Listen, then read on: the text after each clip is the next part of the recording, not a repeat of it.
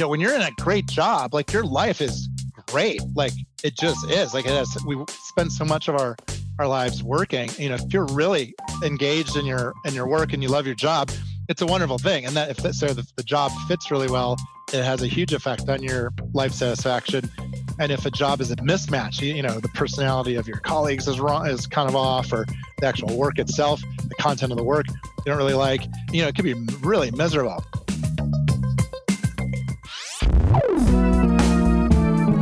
Podcasting from Boulder, Colorado. This is the Baby Got Backstory podcast, where we dive into the story behind the story of today's most inspiring storytellers, creators, and entrepreneurs. I like big backstories, and I cannot lie. I am your host, Mark Gutman. I'm Mark Gutman, and on today's special episode of Baby Got Backstory, part 2 of our interview with hiring expert Dr. Jeff Smart of GH Smart. In our last episode, Jeff shared his story of how he studied under legendary business guru Peter Drucker and found his calling to help businesses solve their number one problem: who to hire, who to bring on the team. After spending years studying this question and working with thousands of companies, Jeff is back to share his process for hiring the right person every time. I am proof this stuff works. And the good news is you can do it yourself. Listen closely as Jeff shares his process. This is the secret goods, people. This is the stuff Jeff's clients pay huge fees for. And you can get it right here, right now.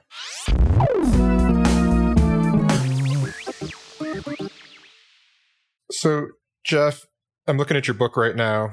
On the cover, it's called Who. On the cover in really big type, it says, solve your number one problem. Yes. What is the number one problem we need to solve? So the number one problem is hiring. And that's based on an Economist cover article from a few years ago. It declared, after surveying thousands or tens of thousands of business and government leaders, like, what's the biggest problem and facing our world? It's talent. And so also top universities poll CEOs all the time every year, hey, what are the biggest things on your mind? And talent and technology disruption are typically 1 and 2. And talent being like, how do you hire and develop talented teams? So our marketing people at Random House, our publisher, were like, all right, a book on hiring sounds boring, and it sounds like an HR manual. So let's not market it like, hey, here's like the world's greatest book on hiring. Instead, let's make this the nothing short of the solution to your number one problem. And so I like that. I appreciated their guidance there. That's why we called it Who, because that's, when you're in boardrooms or you're hanging out with government leaders or you're hanging out with entrepreneurs, some of the most important, sensitive, scary, exciting conversations are around who. Like who are we hiring, or who's not working out in our company, who might need to get fired, who this, who that, who should we pair with this important initiative. So the who questions, we thought, also deserve the title Who, because the who stuff's your number one problem. Also, thanks, a nod out to Jim Collins, Good to Great. First get the right people on the bus and in the right seats. And he has a quote in Good to Great. I hope I get this right. I said the most important decisions in business are not the what decisions, they're the who decisions. So according to The Economist, according to leading universities who survey thousands of CEOs, and according to Jim Collins himself, this topic of hiring and picking the right people and building a talented team is the number one problem in business. So we set out to write the top-selling book on the number one problem in business. And we did. And so that feels good. Like the whole circle was completed. It's like, here's this daunting challenge that so many business leaders say they struggle with. Let's use our research and our experiences with clients and try to shape a nice, simple framework to help leaders solve their number one problem. And it is a problem. I mean, I feel a little like guilty admitting this, but until I heard you speak and I read your book, I like hated hiring. I mean, like I loathed it. Like it was something that like made me feel icky. And now I can't say that I love it today. I'm better now. And thanks to your book and your methodology, it's helped me quite a bit, but I get the feeling that you love it. Like, what do you, if that's true, what do you love? What do you love about it? What's wrong with me? Why do I love it? No. Why do you? I love it because here's why. It's important. When you get it wrong, it's painful and costly. When you get it right, it's a company maker. And so just, does it matter? Does it matter? Yeah, like it matters so much. So that's one reason I like it. The other reason I like it is most people do it wrong.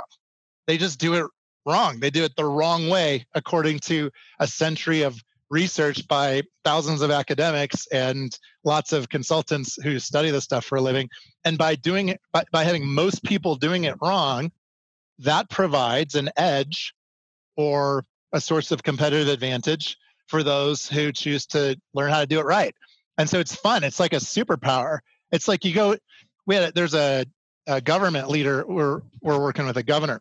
And you know how, if you can imagine in government land, hiring a cabinet, your top team, your top like 20 leaders, after you just won an election in November, and then you've got like a month and a half until your inauguration to like hire up this whole team from scratch. The hiring success rates of governors putting their cabinets together is abysmal. So if you get them to be honest, they would admit it's even worse than the 50% hiring success rate that business people say that they achieve. So imagine all the problems that causes at scale, right?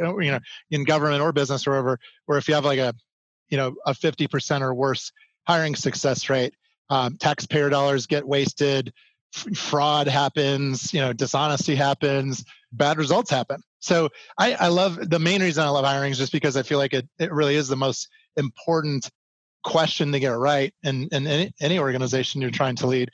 And the fact that we have knowledge about, good methods and bad methods, and it's not widespread, and most people do it wrong, makes that extra exciting as well.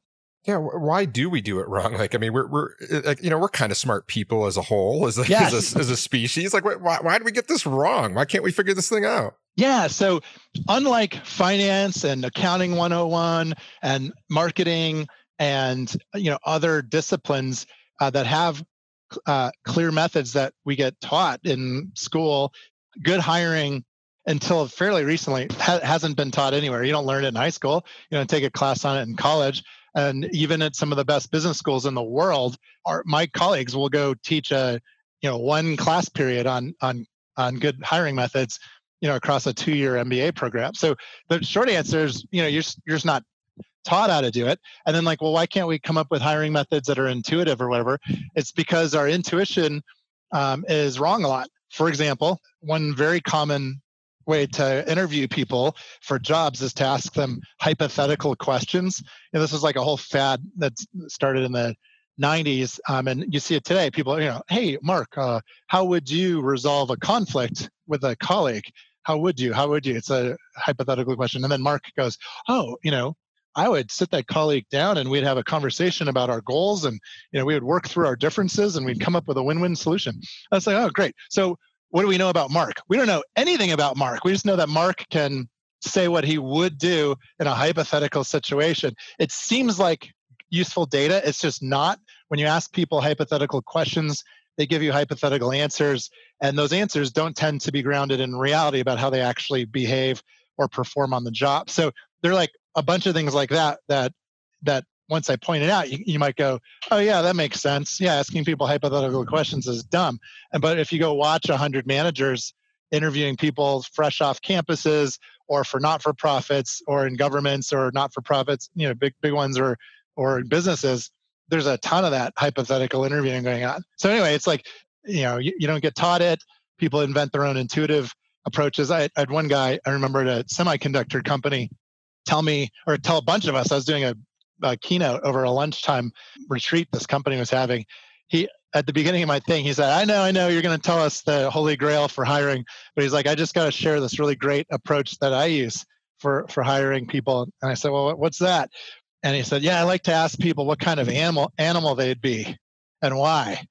And everyone kind of laughed. And then I said, well, how do you know what the right answer is? And he said, oh, I developed a whole, a whole matrix of like what different answers mean.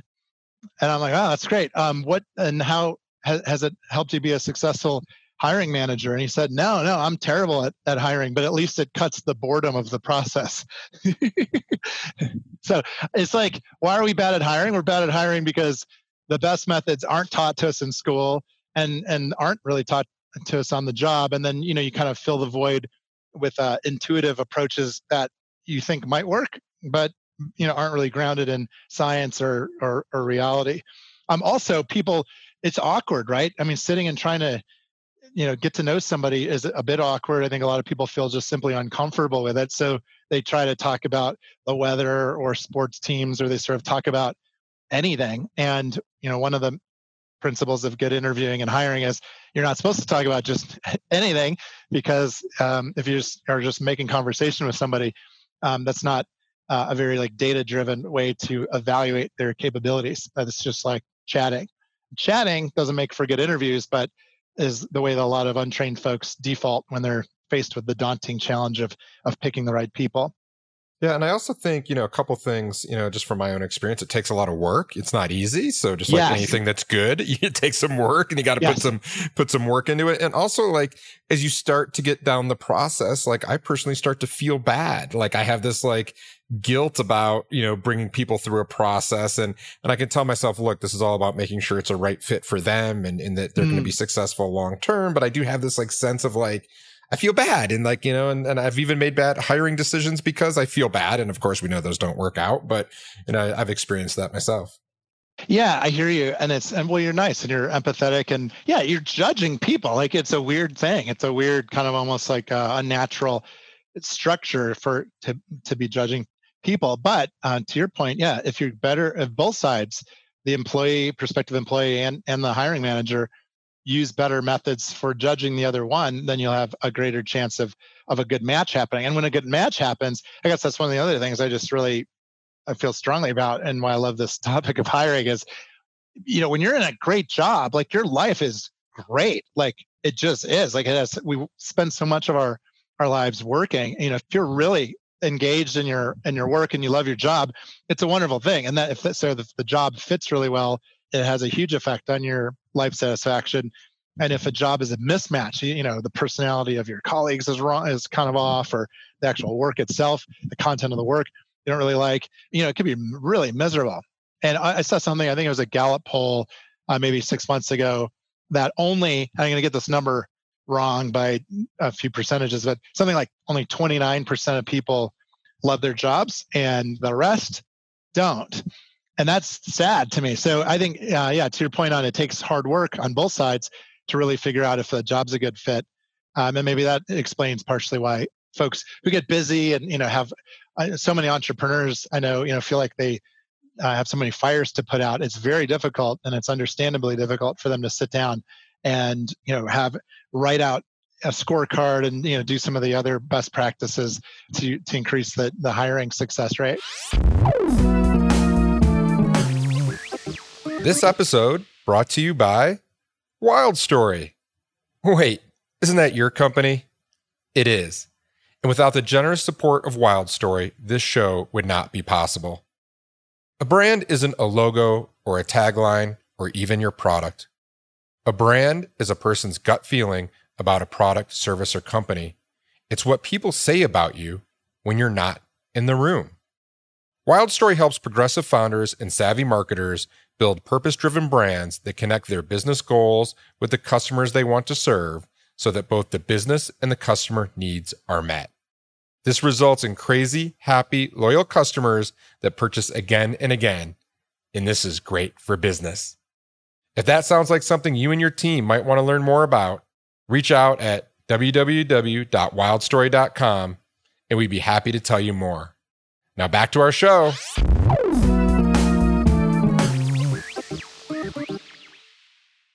speaking to some other things that can create issues around that, right now we're in the middle, as you mentioned, a big pandemic. And like, how has the current situation changed your thinking on hiring and leadership? Like how are you approaching this in a different manner, or are you? Yeah, let's see here. So let's think about this for a moment. So the principles of good hiring, I think, still apply. We can talk about those later. But as you're creating the criteria for who you're hiring, or as you're actually doing interviews by video or by phone rather than in person, I think it actually slightly increases the importance of making sure all the checklist items are hit, because you can't just throw in-person time with someone as a solution to the problem. So, like maybe pre-pandemic, even a lousy hiring process can work pretty well if you just spend a ton of in-person time with the people you're thinking about hiring. Like, so that's kind of like a bad return on investment time-wise, but you can get to a pretty good answer just by spending a ton of time in person with people. Well, you can't do that in a pandemic. So guess what? You have to default then to the best practices and be more like surgical with how you spend time with folks by video or by phone, doing reference calls, et cetera. You got to like do all that stuff if you want to achieve 90% hiring success, which is what the goal is. The goal is to have 90% hiring success versus 50% hiring success by following the steps.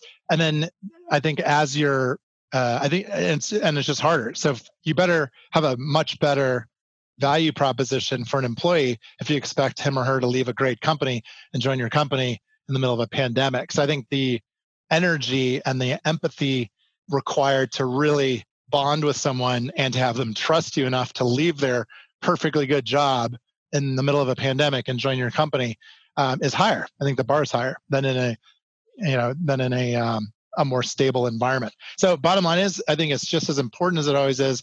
And I think it's even more important that folks follow a disciplined process to get it right.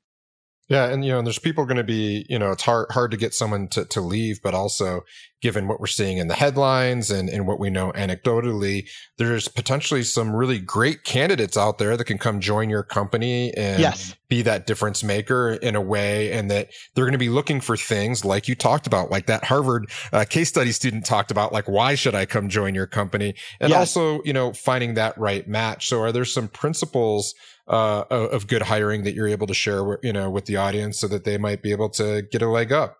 Sure, you bet. And I'm with you on that. I think it's smart because it's hard to forecast in this environment, demand and revenue. I think it's smart to follow these great steps for hiring that I'm about to describe, but then maybe hold on just a moment and not actually start the person right away, but to build kind of like a virtual bench of talent that as the business conditions get increasingly clearer and you can forecast revenue, et cetera, then all of a sudden you can like snap all these great folks off the bench. So just like a little bit of caution there, because I think it is hard no matter what industry folks are in today, other than hospitals and maybe Amazon. It's hard to, which are doing, obviously tons of activity these days. It's hard to forecast revenue. So in the environment like we're in right now with increased importance, these are the 4 steps of good hiring that we find are associated with a 90% hiring success rate. Now imagine, Mark, you hire 10 people and like 9 out of 10 people work out great. And we define hiring success super simply. It just is a year after you hire the person, are you glad you hired them or not? And so if the goal is 90% hiring success, here are the 4 steps, and these are outlined in our Who book, and they're super important during a time of crisis. One, the first step is called the scorecard. And so one big mistake in hiring is just using like the name of a job as a proxy for a scorecard. Like, we're trying to hire a marketing coordinator. Okay, well, what does that actually mean? What do you need the person to deliver? What are the outcomes that you'll measure their success based on? So what are the competencies that are really important for this role and for our firm? So that first step, creating a scorecard, writing out basically like the criteria of what you expect the person to accomplish is step 1. Step 2 is called the source step. And there are a couple ways to do that well. Actually, one unexpected way to source lots of good candidates is to pay incentives to your existing employees to source people. And it could be like $500 or dinner out, or as much as $10,000 we've heard, to offer a referral fee to existing employees to do the hard work to really source in more good people. So that's one hint on source. The third step is called the select step. So this is where the interviews are really important. So in the select step, you need to have a good intro interview where you try not to be too eager, and you basically just have like a career conversation with someone. What are your career goals? What are some of your strengths? What are some of the things you're not as good at? Have like a really kind of enjoyable, substantive initial call with someone. That's like, we call that the screening interview. And then when you've narrowed down the list of candidates for like a key job to maybe 2 or 3, then you wheel out the heavy artillery and you do one of these who interviews, which is long. It's like 2 hours plus for a senior hire, where you sit there and interview them about their whole life, kind of in chronological order. So starting back in the school age, what were some highlights and lowlights of the school years? And then let's talk about each job and talk about what you're hired to do and what you accomplished and what some low points were and mistakes, who you worked with, and like what your boss was like to work with, and what your boss would say it was like working with you. And then why'd you leave that job and what comes next? So doing like a really thorough walkthrough someone's resume in chronological order like that is a really key step. And then the final step, the fourth and final step, we call sell, which is once you've decided, hey, this person really has accomplished great things against the scorecard, we want them, we're very confident that they're going to do a great job. Then you have to figure out how to sell them. And to your earlier question, like how do you persuade them to leave another company and trust you, especially during a time of crisis, and join your company. And we did a big study for the Who book of successful entrepreneurs. And we asked them, like, how did you sell people on joining your company? And generally it was like a checklist of like one or more of 5 things that make someone want to join your company. And they all start with the letter F, as in foxtrot. So fit. So sell them on the fit. Hey, your strengths and talents match. Look at this. You fit what we're all about, your values, etc. Family, which is basically like, hey, is your, if you have a significant other, are they comfortable with you joining our firm? Do they have any questions? Like, how? And you obviously have to steer clear of asking people questions like whether they're pregnant or planning on having a baby anytime soon, or asking any questions that are not appropriate for an interview. But you can certainly ask people if their relevant family members are supportive of their taking a new job with your company. What else? Fortune is the third F. It's like telling people what they're likely to make and not BSing them, but just showing them how their compensation is calculated and what it could be expected to grow to over the next few years. I found very important. So clarity is key. Freedom. So emphasizing what freedoms people will have working for you is really key. Everybody really wants a high degree of freedom these days. And so emphasizing that is pretty key. And fun is the last one. So basically, hey, what's fun about working at your company? And it's like what the actual content of the work, the teamwork, the collegiality, letting them talk to different people and really get a sense for what's fun about working at your company is the fifth and final F, and the 5 Fs for selling. So those are like almost like a checklist that we use, that we teach our clients to use around, let's make sure we're communicating a brand message for joining this company that hits, one or more of those 5 Fs that are important to the person. Well, thanks for sharing that. And, I know this is all supported and comes out of years and years of study and years of science and work. But like, as you go through the steps, it doesn't sound that hard. Right. Thank you. Yeah, I love that. So it's weird. It's people who read our books or clients say things like, yeah, this is like really common sense, but it's kind of uncommon practice. Yeah, and I can speak from experience that going through, it gives you a framework, it gives you an ability. I mean, I'm an emotional, as you mentioned, person, and I can tend to let that get in the way of my decisions versus really tying things to outcomes like you outlined in the scorecard. And we hire people and we wonder, why can't they do this thing that we wanted? Because we didn't tell them and we didn't lay it out, or they don't know that's how they're being measured. So I really appreciate you laying out those 4 steps as well as the 5 F's. And for everyone that's interested, that's definitely in the Who book and in detail. And because it does go into depth and gives you great examples in that book as well. So thanks a lot for that, Jeff. Thank you. You bet. So Jeff, what's next for you and GH Smart? Wow. What's next? All right. That's a fun question. Let's see here. So our growth story is pretty simple. There's nothing next for me. So I love my job. I love being chairman and founder of GH Smart. It's an awesome platform. So I will continue to play my role. Every now and then I like to do a stint in some form of public service. So like a few years ago, I took 9 months off to work full time for a governor that was up for re-election, who's trying to figure out whether or not to keep the team intact. Like, so who is going to stay, who is not going to stay in the team. So I was like chief talent officer of a 20,000 person, $30 billion budget state. And that was super fun. So that was, so I'd like to stay with GH Smart, continue to do my work as chairman and founder here, and then kind of toggle out for brief stints of public service, helping leaders of whether it's not-for-profits or governments to hire and develop talented teams. It's kind of my thing. I just really enjoy that work. And that's about it.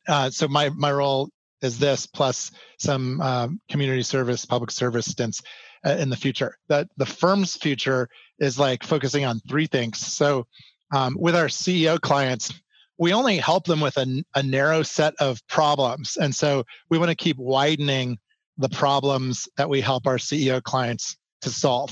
So for example, back in the early days of GH Smart, we were very focused on helping CEOs and investors assessing senior talent. Like that was it. That's all we did. And then we added coaching. So we're going to assess the talent. We're going to coach the talent. And then we moved from the individual focus to more of a team focus. So today we help senior leaders and their teams, hire and develop talent and run the team at full power, as we say. In the future, I think there are going to be other things, other problems that CEOs face that are leadership oriented that we can help them solve. We don't do any compensation work today. We don't do any large scale organizational culture monitoring kind of work today, like aligning culture to strategy. There's just a bunch of things that we could do for CEOs that we just don't have solutions for yet. So to kind of continue to expand the set of solutions that we offer is number 1. Number 2 is geographic expansion. So we have 12 offices around the U.S. and only 1 internationally. It's in London. We started it 3 years ago. It's doing great. And we'd like to expand from London to continental Europe. So that's on the docket for the near term. We'd like to open a Southeast Asian hub in the next 3 years or so, probably Singapore, possibly Hong Kong, and then expand in Asia that way.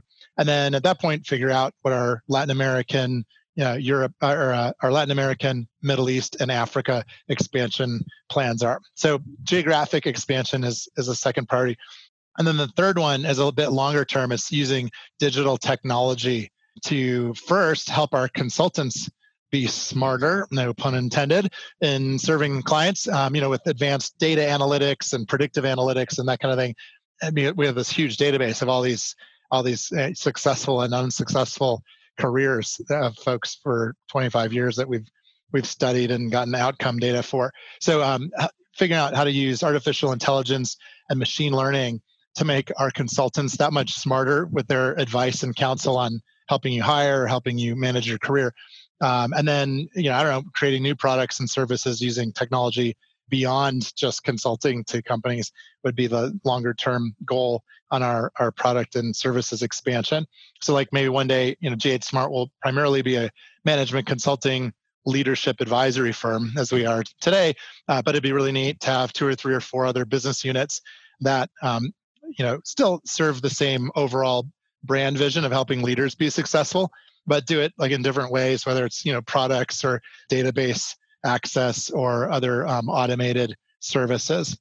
Who knows? Maybe one day we'll go and, we'll create matching technologies to help, the marks of the future manage your career strategy, and to be able to get real-time probabilistic data from us on choices you're thinking about making. Like, oh, hey, if you want to turn left in your career, that has a 6% chance of making you happy. If you turn right, it has a 94% chance of making you happy. To apply statistics and probabilities to help people make more confident decisions with their careers and with how they lead their teams. It's kind of a medium-term pet project that we're putting a bunch of money into these days. So in summary, what's future for the firm is do more for CEOs, number one. Number two is carefully expand geographically. And then number three is invest in digital technologies to make our work that much more valuable for our clients and that much more enjoyable to deliver for our people. Yeah, and I have no doubt that you'll be able to make that happen. Jeff, as we wrap up here, if you ran into your 20-year-old self, what do you think he'd say to you today? I think my 20-year-old self would say, good job for staying true to a few things that are really important. Family is super important to me. So the way I grew GH Smart has allowed me to, put family first. And so that's something when I was 20, I was like, I really want to do interesting things in my career, but I really would love to have a successful family. So today I have 7 kids and a perfect wife, Lauren, and I've got 2 kids on the way. We're pregnant with twins that are coming. We're pregnant. She's pregnant with twins that are coming in July. So we'll have 9 kids, if you can believe that. Congratulations. That's thanks. Incredible. Yeah. So this massive amount of children, we're very family focused. And I make a ton of time for my family. So I feel good about that. I don't live with regrets of like, entrepreneuring's been great, but, missed out on family. So I think family success, I'd be proud of if the 20-year-old me was looking forward. And then on the GH Smart side and just the entrepreneuring side, I really do feel good about my colleagues and the employment opportunity that they get and seem to really enjoy here. And then the value that clients are getting. So I think the 20-year-old me would have said that maybe the 30-year-old me should have invested more energy in software earlier and kind of had something to show for the rise of technology. It does piss me off a little bit that Google was founded a year after my firm was founded. And, we have 120 people and we did 70 million in revenue last year, which was great, nothing to sneeze at. But I'd say that 20-year-old me would have shaken his head and said, hey, you should have gotten, more of a dog in the technology hunt earlier. So just to be balanced. But overall, I don't know, 20-year-old me would be keep up the good work on putting family first, keep up the good work on hiring people and giving them a ton of freedom and having them really, enjoy their work and have a life outside of work.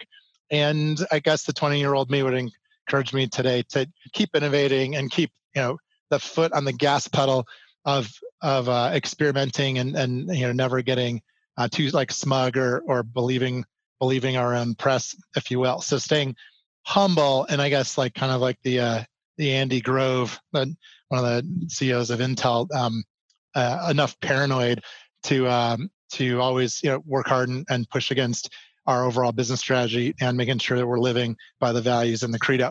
So yeah, I think net my 20-year-old self would be pretty happy while also giving me some advice on things that I should be focused on for the future.